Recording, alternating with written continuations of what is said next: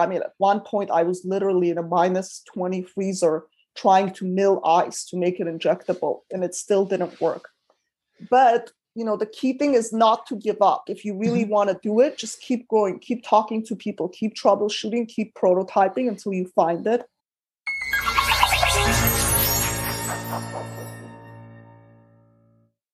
Hi, this is Dr. Jen Barna. Welcome to DocWorking, the Whole Physician Podcast.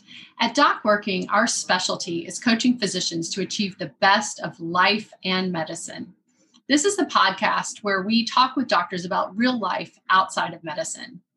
We truly appreciate you listening and would be so grateful if you would like and subscribe.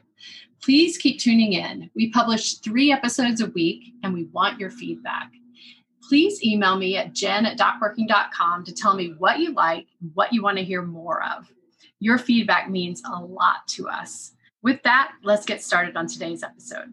Hello, we are so glad you are joining us today. I'm Jill Farmer, one of the lead coaches at docworking.com, and I am so thrilled to be joined by Dr. Lilit Gharibian, an MD, PhD professor at Harvard Medical School. And today with you, Dr. Gharibian, we're going to be talking about your very fascinating journey as a researcher and clinician and the discovery that you were part of that could lead to a new medical device that could really solve a few very serious patient problems. And I think it's just fascinating for us to hear how this all began for you. So you are in dermatology, but that's not where you started out. So tell us a little bit about how this all began for you.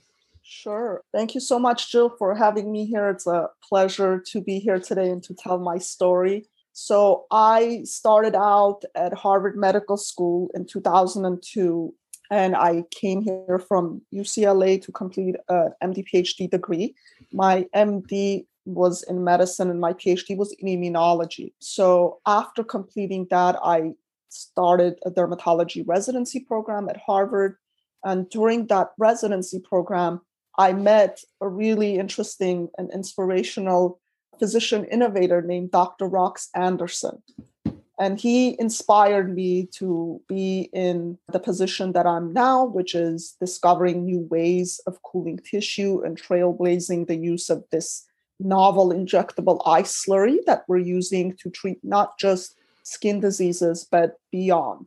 Yeah. So back up a little bit. So this doctor, who was your mentor and just an inspiring guy, had discovered a bunch of technologies that a lot of us have heard of now, even if we're not in the field of dermatology. So talk a little bit about what he discovered and how it was really a side effect of one of those that led you down the path that you're on now.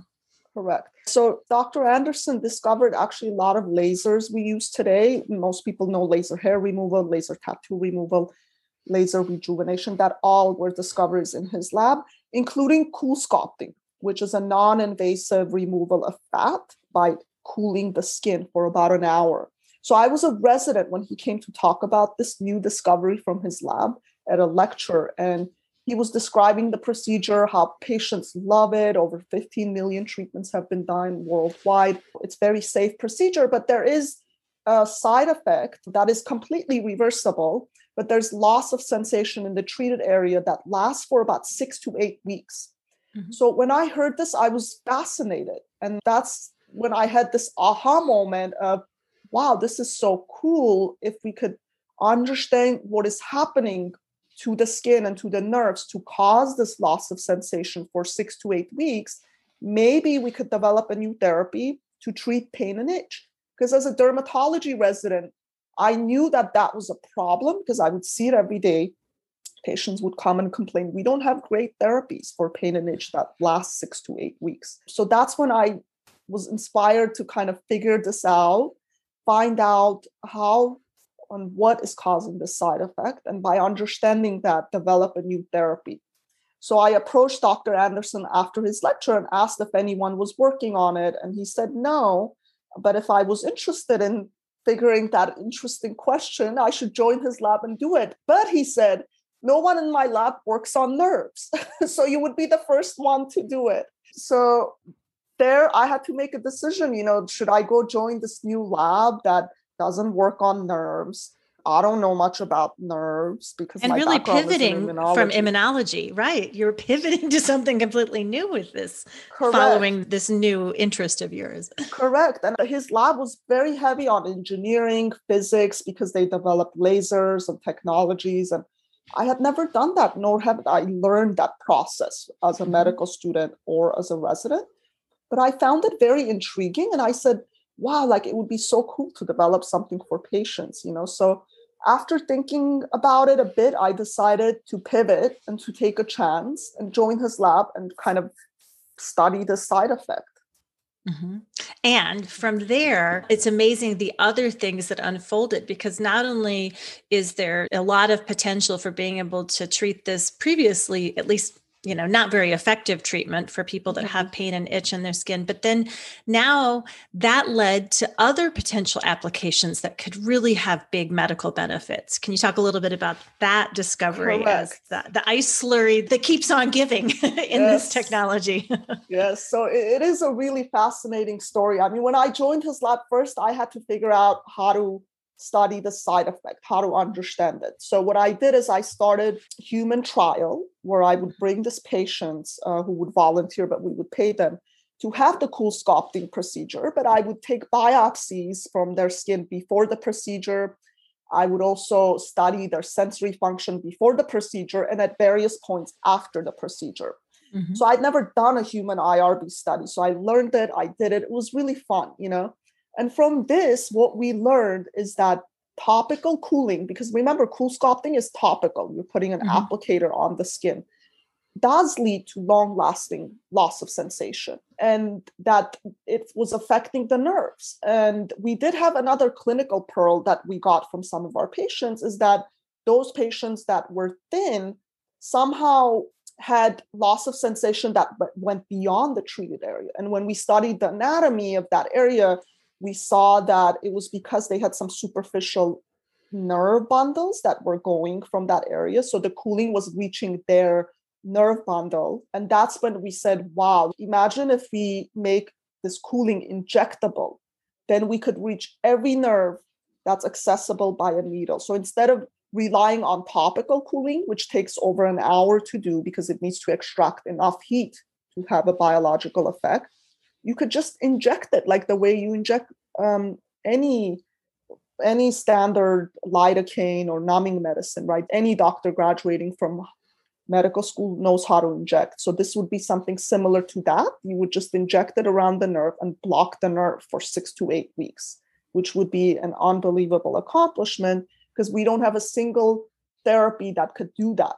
And now, because of the opioid crisis, right, everybody's looking for a better way of treating pain that is not addicting and doesn't have opioids. And this would be a device because all it is just cooling.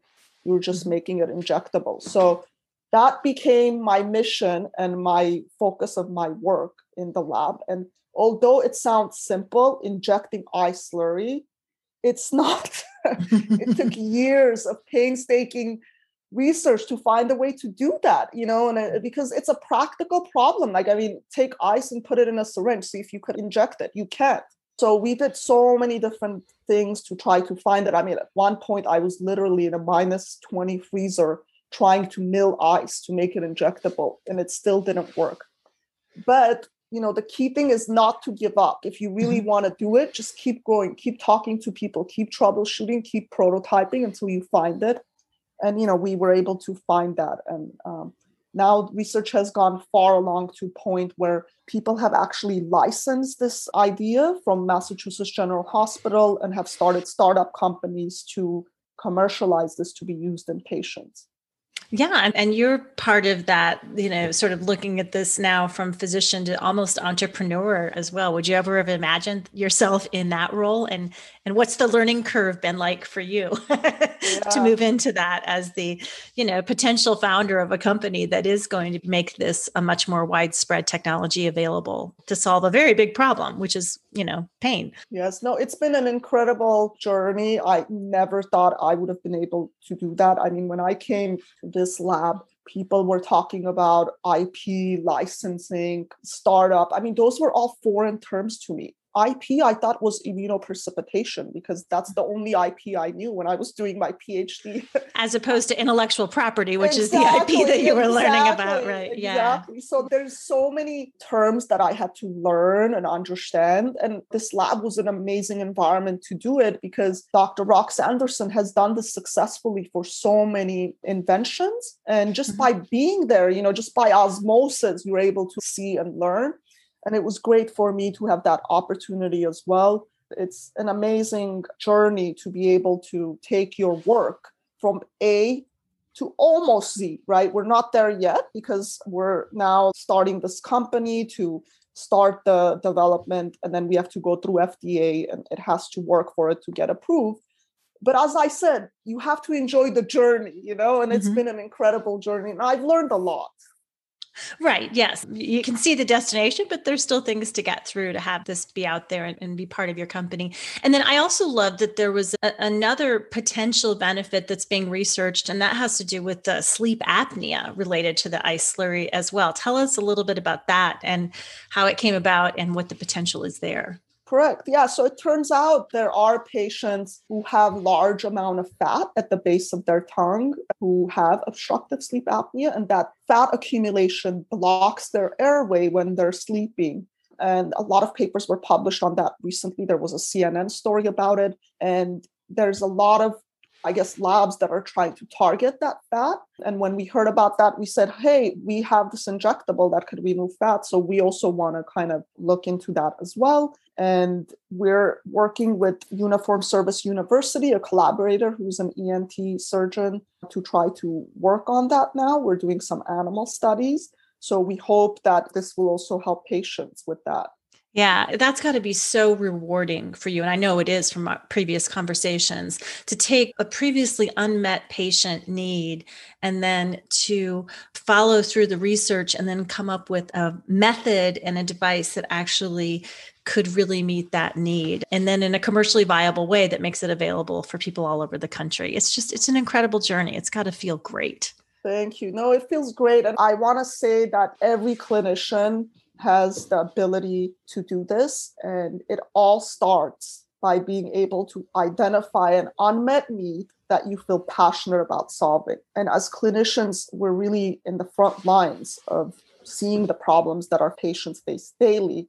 And I think we have an amazing opportunity to take advantage of that, define the need, brainstorm, and commit to the journey of trying to solve this problem. That's how it started for me. I knew pain and itch was an issue. And that's what led me to work on this problem to begin with. And it really led me to places that I didn't think I would be. And it's been really enjoyable. Yes. Dr. Lilit Gharibian, just incredible story. It's so fun to hear the possibility and hope from your research and discoveries with you and your colleagues at the lab at Harvard and MGH is just really fun to hear about. So thank you so much for joining us today. It's been wonderful to have you. Thank you so much. It was a pleasure being here. And make sure you tune in for a couple of different episodes we have with Dr. Gharibian where we cover some really meaningful topics. So you want to make sure all of you tune in for that. But meantime, thank you so much for being here, everyone, on Doc Working, the Whole Physician Podcast, and we'll see you next time.